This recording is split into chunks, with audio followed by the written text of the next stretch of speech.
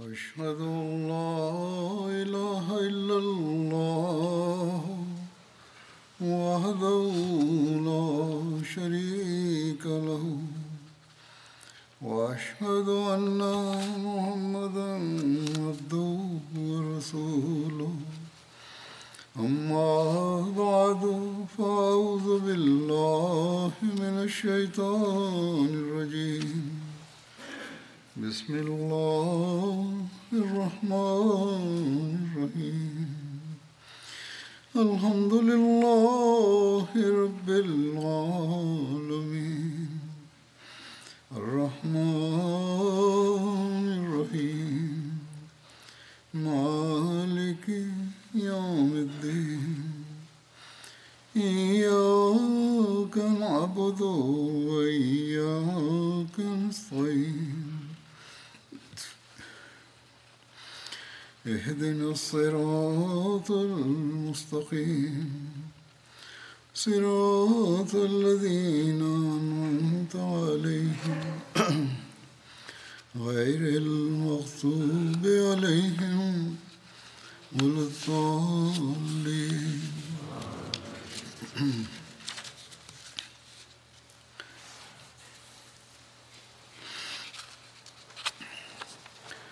आज भी After reciting the Tashahhud, Ta'awuz and Surah Al-Fatiha, Hazrat Khalifa-tul-Masih the fifth Ayyadahullah Ta'ala ibn Aziz stated, "Today I will continue to present further details in relation to the Battle of Uhud.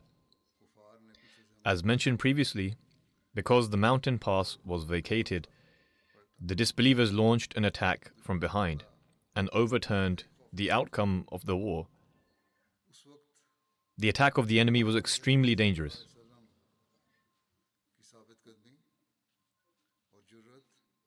What was the state of the resolve, courage, and valor of the Holy Prophet ﷺ at that moment?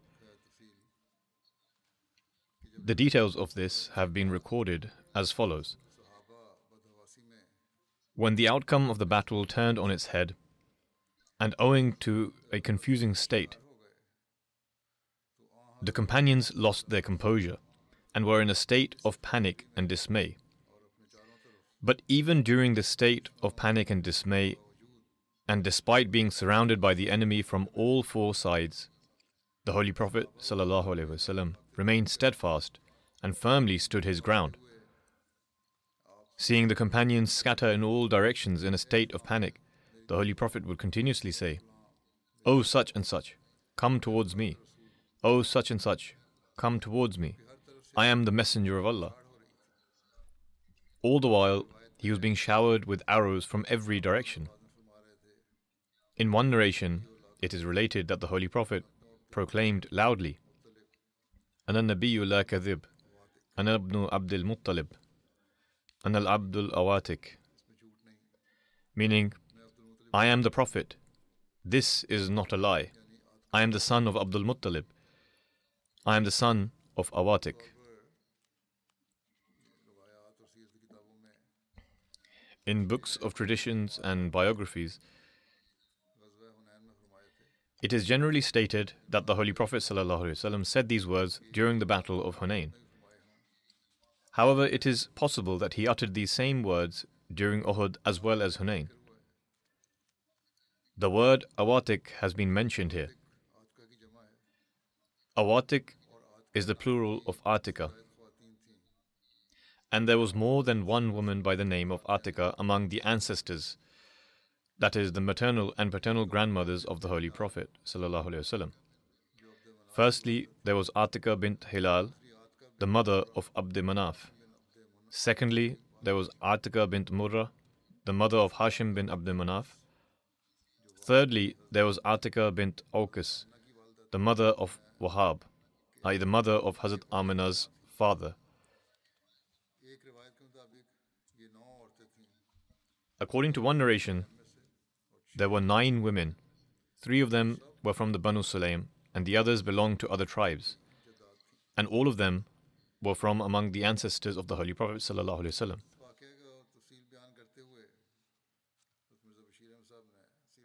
Detailing this incident, Hazrat Mirza Bashir Ahmad Sahib has written in the life and character of the seal of the Prophets as follows. When the companions of Abdullah bin Jubair saw that victory had been secured, they said to their Amir, Abdullah, now victory has been secured, and the Muslims are collecting spoils of war. Permit us to join the army as well. Abdullah restrained them and reminded them of the strict order of the Holy Prophet ﷺ.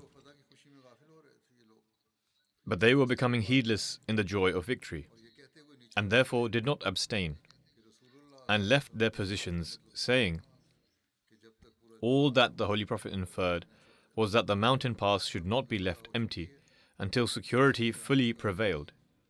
And now that victory has been clinched, there is nothing wrong with proceeding forward.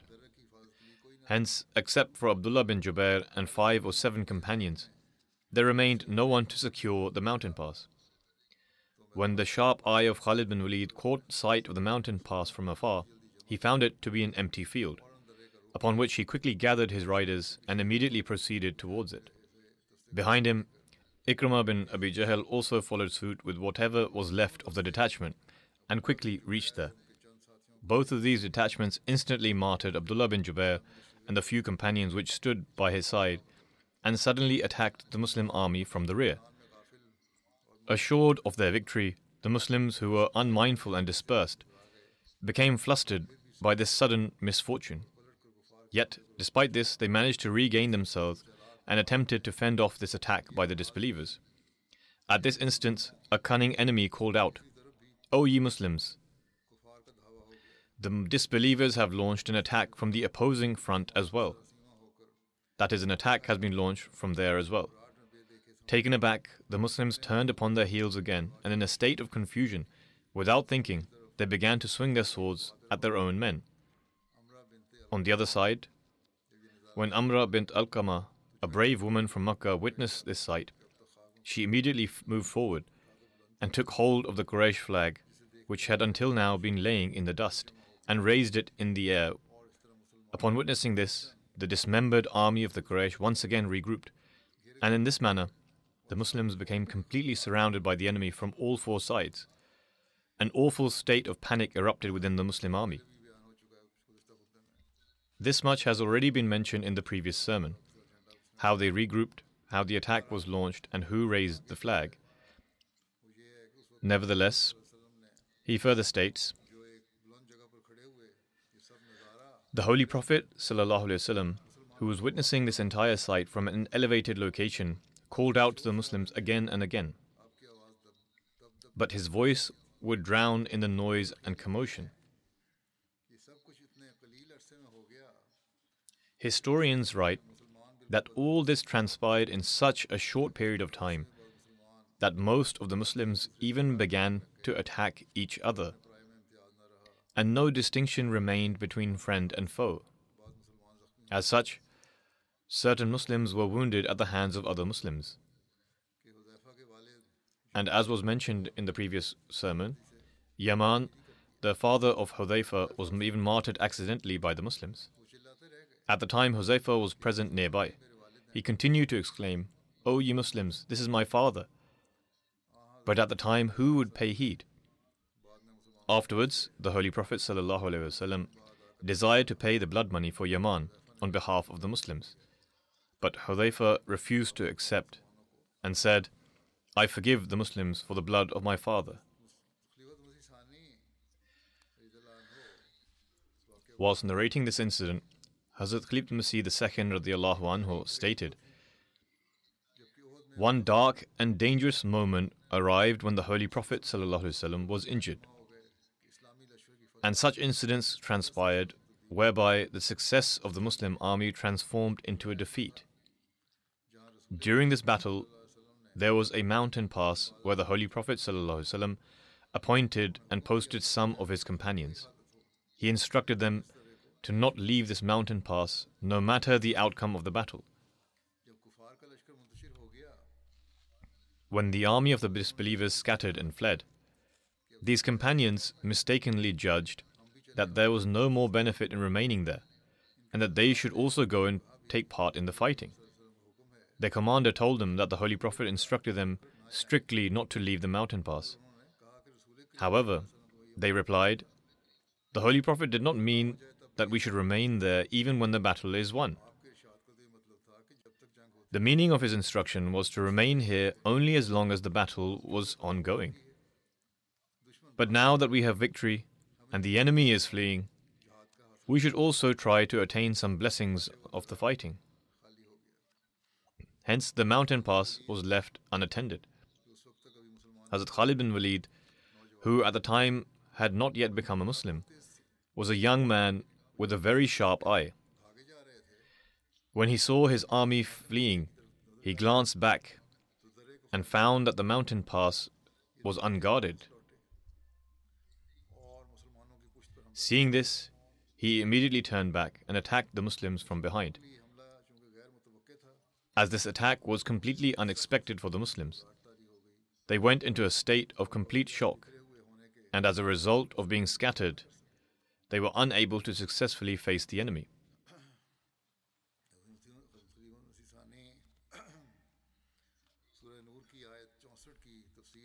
Whilst mentioning this incident in the commentary of verse 64 of Surah An-Nur, Hazrat Khalifa-tul-Masih II radiyallahu anhu stated,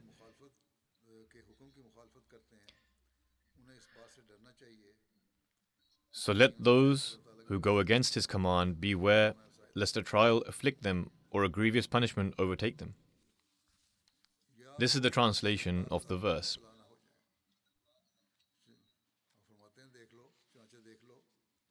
He then continues, "Therefore observe how much harm was afflicted on the Muslim army because a command of the Holy Prophet ﷺ was disobeyed during the Battle of Uhud. The Holy Prophet had appointed 50 people to guard a mountain pass. This mountain pass was so important that he called their commander, Abdullah bin Jubair Ansari, and said, 'Whether we are killed or are victorious, you must not leave this mountain pass.' However, when the disbelievers were defeated and the Muslims were pursuing them, the soldiers assigned to guard the mountain pass said to their commander, 'We are now victorious. It is useless for us to remain here, so permit us to attain the blessings of taking part in the jihad.' Their commander explained to them, 'Do not go against the command of the Holy Prophet. The Holy Prophet said that we are not to leave this mountain pass whether we are victorious or defeated. I therefore cannot permit you to go.' They retorted, 'It was not the intention of the Holy Prophet that we should not move once the victory was attained. He only said this to emphasize the point. But now that victory is at hand, we have no duty left here.' They therefore gave precedence to their own opinion over the command of the Messenger of Allah and left the mountain pass. Only their commander and a few soldiers remained when the army of the disbelievers were fleeing. Khalid bin Walid happened to look back and found the mountain pass to be unguarded. He called out to Amr bin al-As. The two of them had not yet accepted Islam, and said, 'Look, this is the perfect opportunity. Come, let us turn and attack the Muslim army.'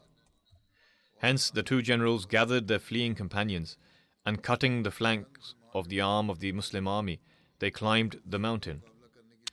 The few Muslims that were left were no match for them, and the enemies tore them to pieces. They then attacked the Muslim army from the rear. The attack of the enemy was so sudden that the Muslims, who were dispersed and relishing their victory, could not reorganize themselves. Only a few companions gathered around the Holy Prophet, who did not number more than 20. But for how long could they hold off the enemy? Eventually, owing to a unit of the disbelievers, pushed back the Muslim fighters, and the Holy Prophet ﷺ was left isolated in the battlefield. In these circumstances, a stone hit the Holy Prophet's helmet, which caused a nail to lodge in his head, causing him to fall unconscious into a ditch. Some evil individuals had dug up a ditch and covered it to cause harm to the Muslims. After this, a few other companions were martyred, and their bodies fell upon the blessed body of the Holy Prophet. It became known that the Holy Prophet was martyred. However, the companions that were pushed back by the attack of the disbelievers once again gathered around the Holy Prophet ﷺ when the disbelievers moved back. They pulled the Holy Prophet out of the ditch. After a short while, the Holy Prophet ﷺ regained consciousness. He sent men to all four sides of the battlefield in order to assemble the Muslim army. He then took his companions and gathered at the foot of the mountain. After gaining the upper hand, the Muslim army suffered a temporary loss because a few people disobeyed an order of the Holy Prophet ﷺ. Instead of acting on the guidance of the Holy Prophet, they relied on their own inferences. If only they followed the command of the Holy Prophet ﷺ like a pulse follows a heartbeat. Had they thought that the result of following the command of the Holy Prophet meant that every person would have to sacrifice their lives, they would consider that to be of no significance.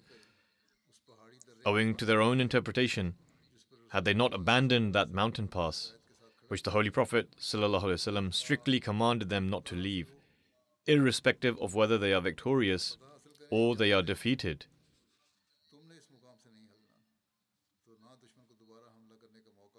then the enemy would not have the opportunity to attack again, and the Holy Prophet and the companions would not have had to endure difficulty. Thus, Allah the Almighty said that they suffered the consequences of disobedience, and that was the result of it. Then, in another place, Hazrat Muslim Maud radiyallahu anhu has mentioned an exceptional commentary of Surah Al-Kawthar.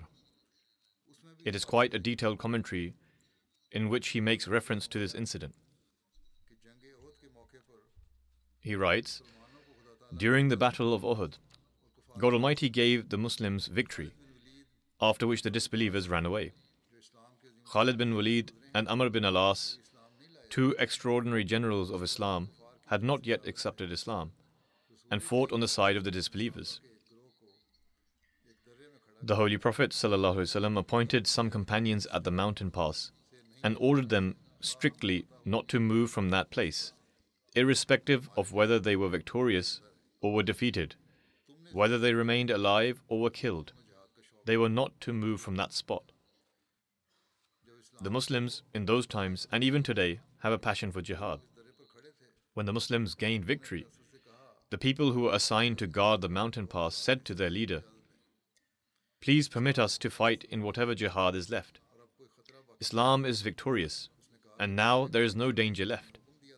He replied, "The Holy Prophet commanded us whether we are victorious or defeated, whether they live or are killed, we must not move from here. Therefore, we must remain here." They said, "The Holy Prophet did not mean that even after victory, we must remain here and not leave.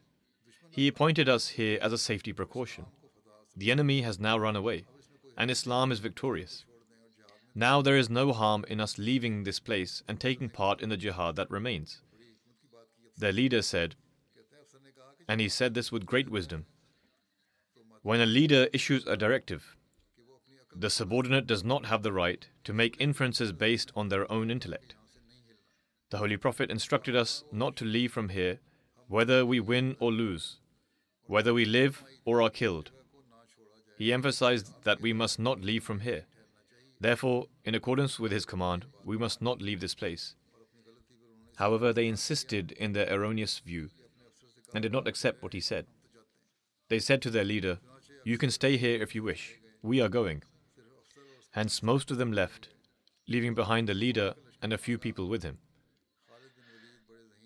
The army of the disbelievers was running away. Khalid bin Walid was extremely intelligent and always vigilant. He achieved extraordinary feats after accepting Islam, and even for the disbelievers, he was an exceptional general. While he was running away with his army, he glanced over at the mountain pass and saw that it was vacated. Amr bin al-As was with him.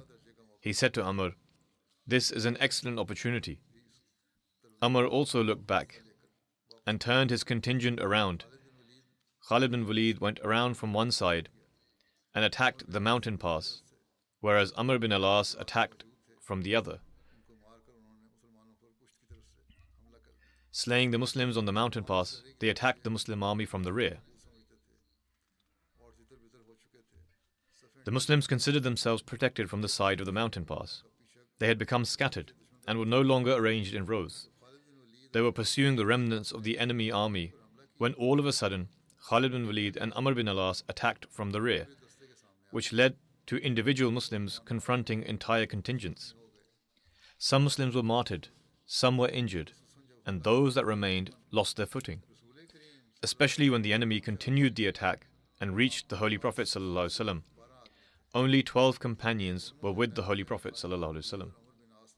Both these generals, i.e. Khalid bin Walid and Amr bin al-As, called out to their other commanders to launch an attack. Thus an army of 3,000 attacked in the form of a mob. At the time, the enemies were hurling stones, shooting arrows, and swords were clashing. All the while, there was a state of panic and confusion among the Muslim army. Given the circumstances, the companions offered unparalleled sacrifices, but they could not withstand an attack of a reinvigorated army of 3,000 men. In this attack, the Holy Prophet lost 2 of his teeth. A rock hit his helmet and a nail became lodged in his head, as a result of which he fell unconscious into a pit. The bodies of the companions near the Holy Prophet fell on top of him, and his blessed body became hidden underneath. There was an uproar among the Muslims that the Holy Prophet ﷺ had been martyred. The Muslims were already in a state of panic, but hearing this news, they lost all remaining composure. However, it was the wisdom of Allah the Almighty that when it became known amongst the disbelievers that the Holy Prophet had been martyred, they did not attack further. Rather, they deemed it best to immediately set out for Mecca and inform them of the good news that the Holy Prophet ﷺ had been killed, God forbid.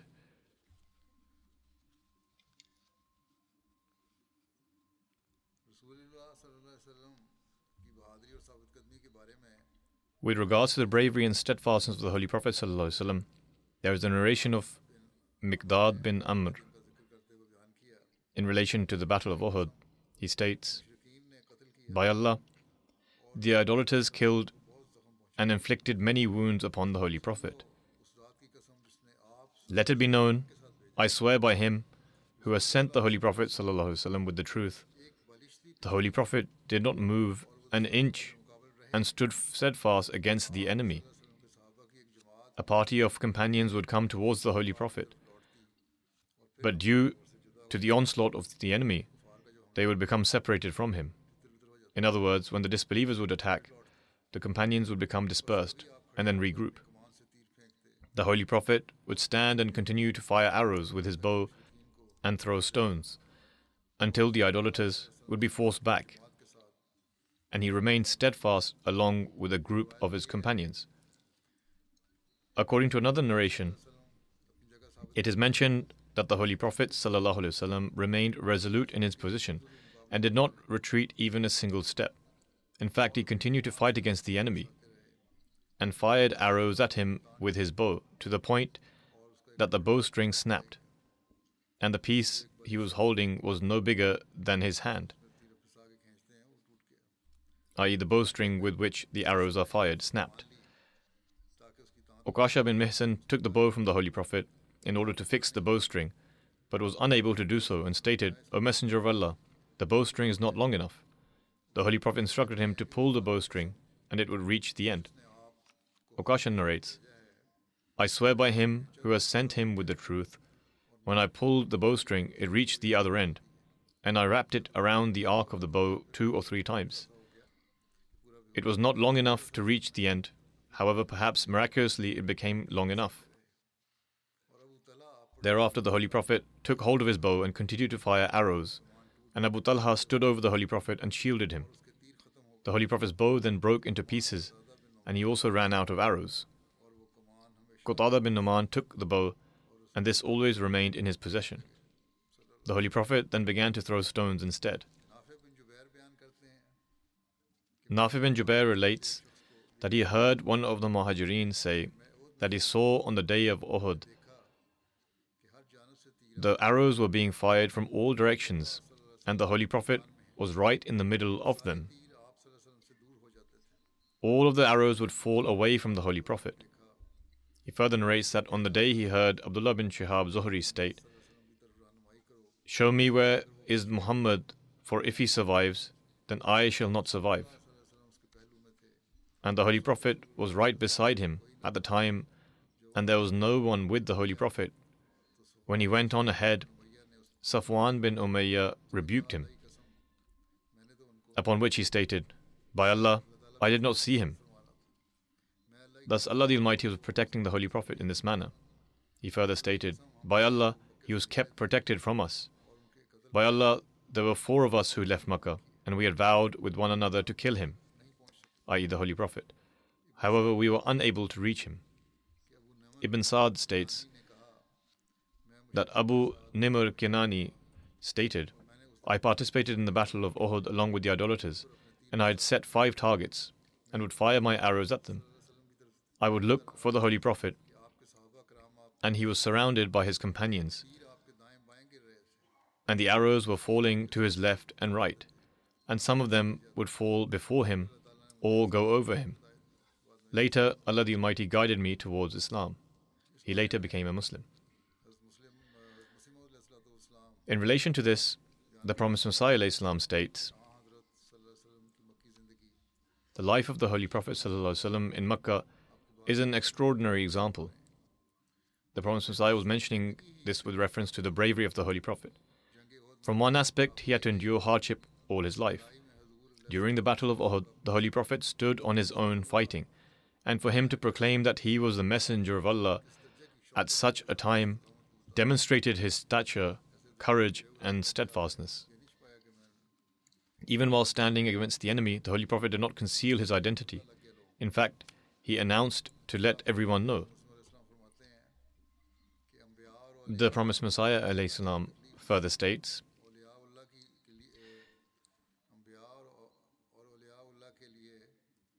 "The hardships which the prophets and awliya, i.e. the saints, experience are not like the curses and humiliation that has befallen the Jews, which is owing to the chastisement and displeasure of Allah the Almighty.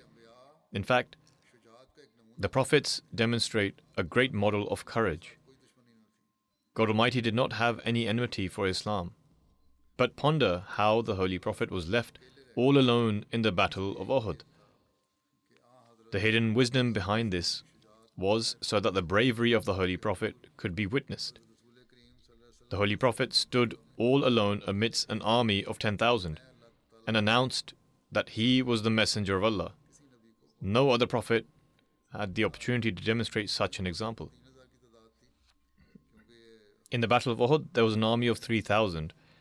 Because this has been written in a newspaper, it is possible that the Prophet ﷺ referred to 2 battles. In the Battle of Ahzab, the disbelievers totaled 10,000, and in other battles, the enemies were in great numbers. Nonetheless, the main aspect the Promised Messiah ﷺ is highlighting is the bravery and courage of the Holy Prophet, that even in front of the disbelievers, he stood there alone. No prophet had the opportunity to demonstrate this example. The Promised Messiah ﷺ further says, "God Almighty is all-powerful and can bestow strength to anything He wills. Thus the ability to witness Him is manifested through His speech. It is owing to this very divine discourse that the prophets laid their lives before Him. Can one whose love is superficial do such a thing? No prophet who has entered this field owing to this divine discourse then retreated from it or showed disloyalty." In other words, when they made the claim, they have remained firm upon it. People have offered many interpretations with regards to the incident in the Battle of Uhud.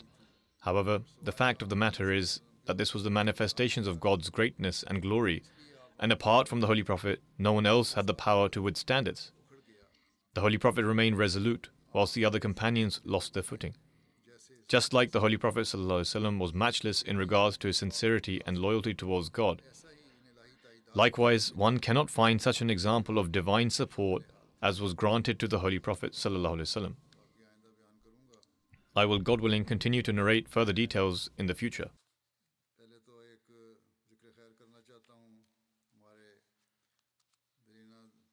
I would like to mention about one of our long-serving missionaries, Dr. Jalal Sham Sahib. I led his funeral prayer yesterday, but I would also like to mention a few things about him in the Friday sermon as well. He was a very able, intelligent, simple and loyal life devotee. He recently passed away at the age of 79. Verily to Allah we belong and to Him shall we return.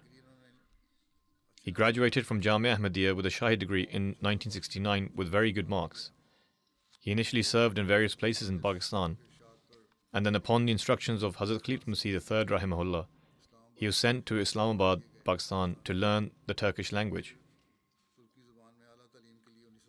Then in order to pursue further studies in the Turkish language, he was sent to Turkey in 1974, where he obtained a PhD in the Turkish language with very good marks.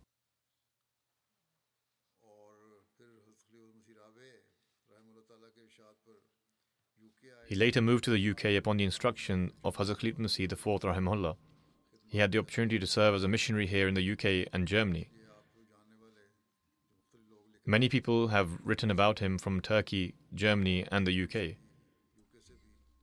He had a very wide circle of acquaintances and many people knew him.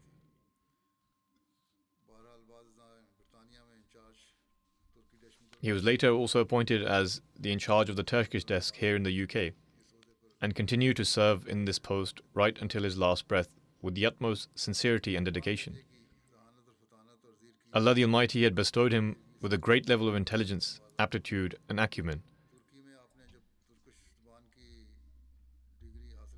When he obtained his degree in Turkish, the university in Istanbul offered him a job as a professor. It was a very good job, and they also offered a substantial amount in salary as well. Upon this, he sought guidance from Hazrat Khalifa-tul-Masih IV rahimahullah. And Hazur did not instruct him whether he should or should not go ahead with it, but told him to instead pray, and after deliberating on the matter, he should make a decision. And so, he prayed before Allah the Almighty and gave precedence to his life devotion and subsequently rejected the offer. In 2002, while on an official visit to Turkey, he was arrested along with 2 other members for carrying out tabligh there. He had the honor of being imprisoned in the way of Allah for 4.5 months.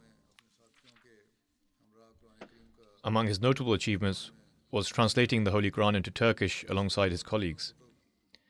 Apart from this, he translated dozens of the Prophet Messiah's books and many pamphlets used for propagating Islam into Turkish.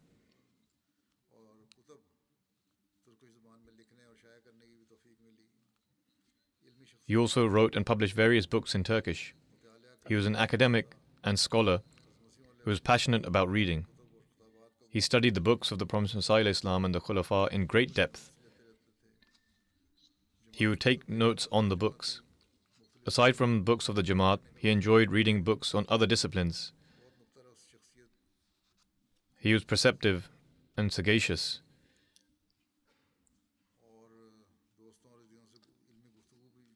And during his academic conversations with his friends and colleagues, he spoke very profoundly. When he was faced with a difficulty or he did not understand something, he did not allow arrogance to overcome him, and he even consulted with junior missionaries to assist him. He had a God-given gift and skill of learning languages. Besides his native languages of Urdu and Punjabi, he acquired a PhD in Turkish and gained an extraordinary expertise in the language. He was also able to speak English, Arabic, German, and Persian. In fact, on some occasions, when there was no one else available who was acquainted with the language, he would translate the proceedings of gatherings with Hazrat Khalifa-tul-Masih IV rahimahullah into Arabic. He could also speak Saraiki. Early on, he would also do the live translation of the Friday sermon.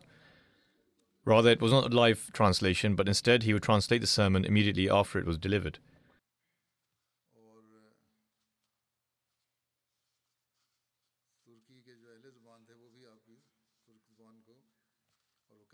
Those who know Turkish well praised his standard and level of vocabulary. He was also very skilled in public speaking and writing. Nonetheless, he possessed many excellent qualities. He fulfilled the rights of Allah alongside the rights of mankind to a high standard. Whether one was related to him or not, he treated everyone with love, and many people have written to me in this regard. He was sympathetic and sociable. His meetings with others would leave lasting impressions on them. He had full faith and trust in Allah the Almighty. He discreetly helped the poor and those in need. He had a profound love for Khilafat. He saw true dreams and visions. He remained occupied in the remembrance of God. May Allah the Almighty elevate his station.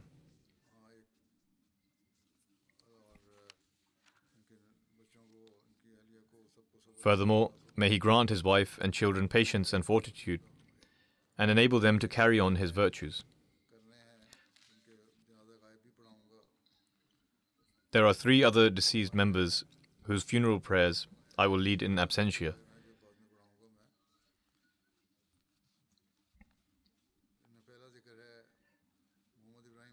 The first among them is Muhammad Ibrahim Bambri Sahib.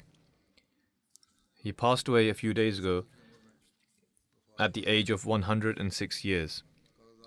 Verily to Allah we belong, and to Him shall we return. According to some records, his age was 106, while others put his age at 109. Nonetheless, he was at least 106 years old. By the grace of Allah the Almighty, he was a Musi. Ahmadiyyat entered his family through his father, Chaudhry Abdul Karim Sahib, who pledged allegiance in 1918 or 1919. Whilst mentioning his father's pledge of allegiance, Ibrahim Bambri Sahib writes, "By the grace of Allah the Almighty, my family entered the fold of Ahmadiyyat through my father. Prior to that, my father belonged to the Ahl Hadith sect. In 1918, his vision became very weak as he developed cataract. For his treatment, he went to the Noor Hospital in Qadian. Because my father was well known, people quickly heard that Chaudhry Abdul Karim Sahib was admitted in hospital, and many people came to visit him. Master Abdur Rahman Sahib, Meher Singh, and other respectable figures also came to visit from time to time out of respect for Chaudhry Sahib.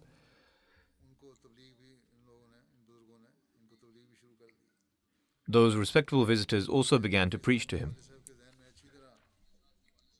He further writes, "It became clear to my father that Jesus has passed away. His heart had accepted that Jesus is not alive and has, in fact, passed away.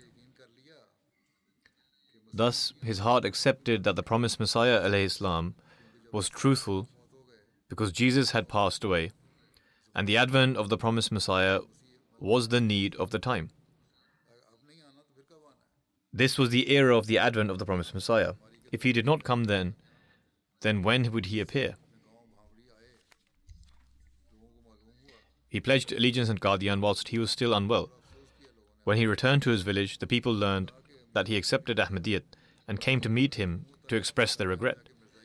The people said, 'O Mian Abdul Karim, if we had known you would become a Mirzai, i.e. an Ahmadi, after travelling to Qadian, we would have allowed you to go blind as long as it prevented you from going to Qadian.' His father would reply by saying, 'My sense of sight has sharpened along with my spiritual eyesight.' He would also say, 'Spiritual eyesight is more important than physical sight. I cannot thank Allah the Almighty enough for guiding me to the right path. I can openly testify that the promised Messiah ﷺ is true.' Nonetheless, there was a lot of malice in the hearts of the villagers towards the promised Messiah ﷺ. The clerics had poisoned their minds to such a degree that they would say, 'If you claim to be the Mahdi, we will accept you, but we will not accept Mirza Ghulam Ahmad.' Upon this, his father would say, 'Observe then that the fact that I have accepted him, and rightfully so, is a sign of his truthfulness. Thus you should also accept him.' In 1926, Bambri Sahib's father enrolled Bambri Sahib and his brother into Madrasatul-Ahmadiyya in Qadian. They would travel 5 miles every day to come to school for their education. His father passed away in 1931, and his brothers tried to force his mother not to send the two brothers, Ibrahim Bambri Sahib and his younger brother, to Qadian, saying that they had to travel very far and they would instead enroll them into a school that was closer. However, their mother said, "I cannot do that." Their father enrolled them into Madrasa Ahmadiyya, and now they will remain in Madrasa Ahmadiyya. And so he said that they continued going to Qadian.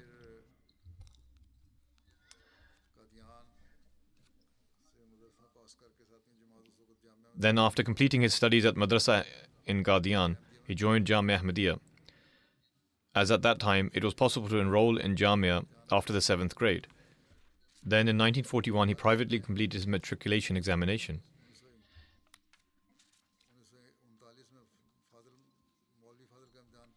In 1939 he passed the Maulvi Fazl exam. He had memorized the entire Qasida by the Prophet ﷺ.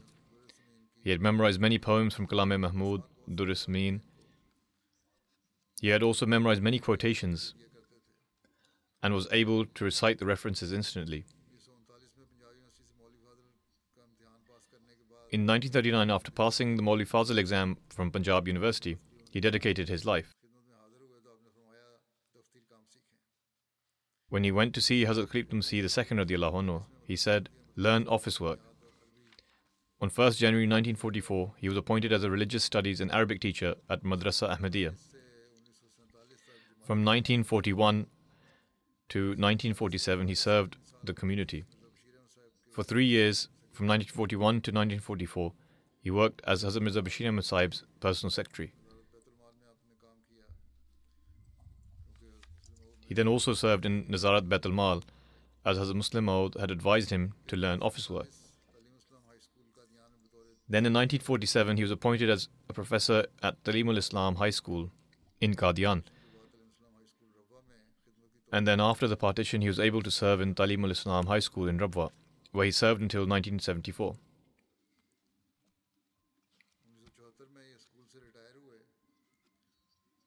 Then in 1974, he retired from the school, and from 1975 to 1994, he served in Waqf-e-Jadid department as an inspector, Waqf-e-Jadid Nazim Irshad. He also worked with Hazrat Khalifa-tul-Masih IV Rahimahullah, Mirza Tahir Ahmad, and upon his instruction, he would visit various places in order to settle various matters. He undertook the responsibility of teaching Muallimeen. He served as a local president of Dar al-Nasr area for over 50 years. He was the Imam al-Salat and he would also lead the Tarawih prayers. He had memorized a large part of the Holy Quran. One of his daughters says, his treatment of his relatives was exemplary. The children of any of our children's relatives who lived outside Rabba would stay in our home in order to obtain an education. The secret to his long, blessed and active life was waking up early in the morning for Fajr, being occupied in the remembrance of Allah, walking, riding his bicycle to and from school and his work. He had a very simple diet, and he always remained content and patient. He had immense and true love for the Khulafa. She says, all of us children were abroad. When we would tell him that he should also move abroad, he would say that he needed to visit and pray daily at the grave of Hazrat Muslim Maud, and so he could not move abroad. He had a special love and attachment with Hazrat Muslim Maud radiallahu anhu. Whenever someone came to him requesting for prayers, he would first say that they should write a letter to Khalifa of the time, and then he would pray. Then he would raise his hands and pray for that person. Before sleeping, he would recite all the couplets of the Qasida Ya Aina Faydullahi wal Irfani by the Prophet ﷺ. He would recite it in its entirety before sleeping.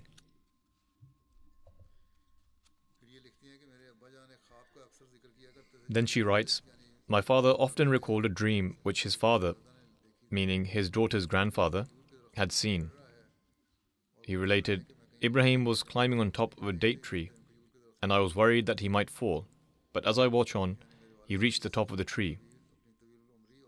And so my father interpreted the dream to mean his long life and increase of knowledge. Sheikh Mubarak Ahmed Sahib, who is a Nazir Diwan in Pakistan, writes, I was also his student and also taught alongside him at a school for 5 years as a teacher. In boarding school, Bhamri Sahib worked as a tutor, and he worked there for a long time.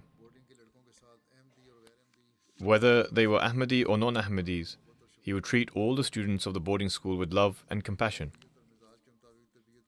He would adopt a specific style of moral education in accordance with every student's attitude and personality. The students would also get attached to him very quickly and would treat him with the same respect and dignity as they would their father. He would spend majority of his time in the boarding school. He would lead the prayers.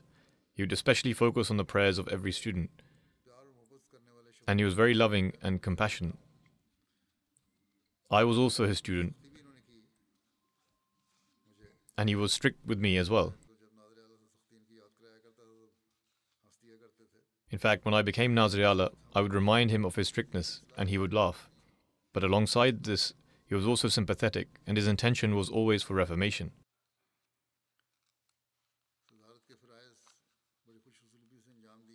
He honorably performed the responsibilities of leadership, and he would often remark, I know of all of the houses in which there is no male figure, or the women live alone. When the men of the house are traveling, I reach out to all of the houses on the way to the market, so that if they have any task in the city, they can tell me. He had a bag, a pen, and a piece of paper. They would write the things that they need to bring. Then he would also drop things off and deliver the groceries to each house. If there was someone who wrote a letter, he would post the letter at the post office. If letters arrived, then he would bring them from the post office and would deliver them to the relevant house. If someone would ask him to read the letter out aloud because they could not read, he would also read the letter out for them. He was extremely trustworthy. He would not talk about the private matter of anyone with others. Since he was the Sadr of the area, some wives would present certain cases to him and would mention the weaknesses of their husbands. So without telling the husbands, he would search for a good moment and give advice and would explain the issue to them. Thus, the people in the neighborhood, whether they were men, women, or children, would find him to be like a gracious father. This is the true manner in which office bearers should amicably live with others and should try to reform them. He would also advise missionaries that they should memorize poems as well, and that they should read the poetry of the promised Messiah, as it contains advice. He himself would say that I read the Qasida every night and then go to sleep. Thus, this also serves as advice for missionaries. In his life, one of his daughters was martyred as she came to Rabwa from a village, and he endured this grief with great patience and tranquility. Then another daughter of his passed away in London, and at the time he was unwell. Her body was brought to Rabwa. At the time, he again endured this grief with a lot of patience. Rather, he would himself instruct others to be patient. Nonetheless, he lived a successful life in every way and lived a long life. He would often say that the next abode is much better than this abode. May Allah the Almighty elevate his status in heaven and enable his progeny to carry on the good deeds that he performed. The next funeral prayer that I will lead is of Yusuf Jare Sahib. He lived in Ghana. He passed away some days ago. Verily to Allah we belong and to him shall we return. The Emir in missionary charge of Ghana writes that the deceased was a Musi and was a pious Ahmadi. He held different offices and was blessed with countless opportunities to serve the Jamaat. At the time of his passing, he was also serving as the chairman of 2 Ahmadi senior high school boards. He was attached to the Talim department. Prior to his retirement, he also served as the headmaster of the Ahmadiyya senior high schools in Potsin and Kumasi. Yusuf Sahib was also blessed to serve as National Sadr of Majlis Khudam al-Ahmadiyya in Ghana. During Hazrat Khalifa-tul-Masih IV's Rahimahullah tour in 1988, he was serving as Sadr Majlis Khudam al-Ahmadiyya.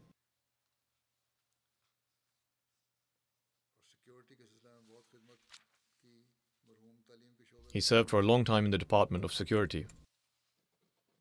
The deceased had strong ties with the Talim department and always strived to better the education of the Ahmadi youth.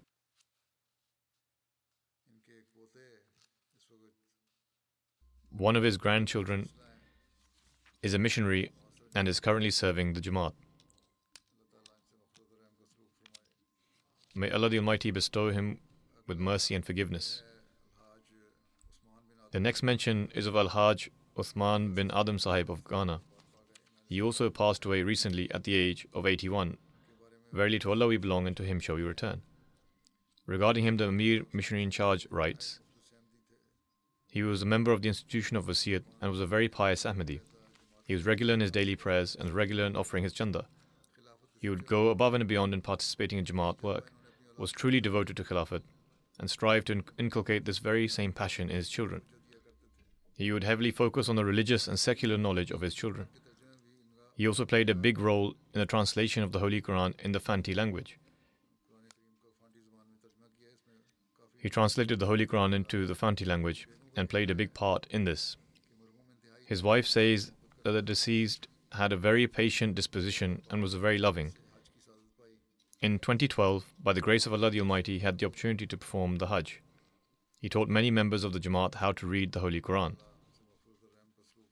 May Allah the Almighty bestow His forgiveness and mercy upon him and enable his progeny to carry on his good deeds.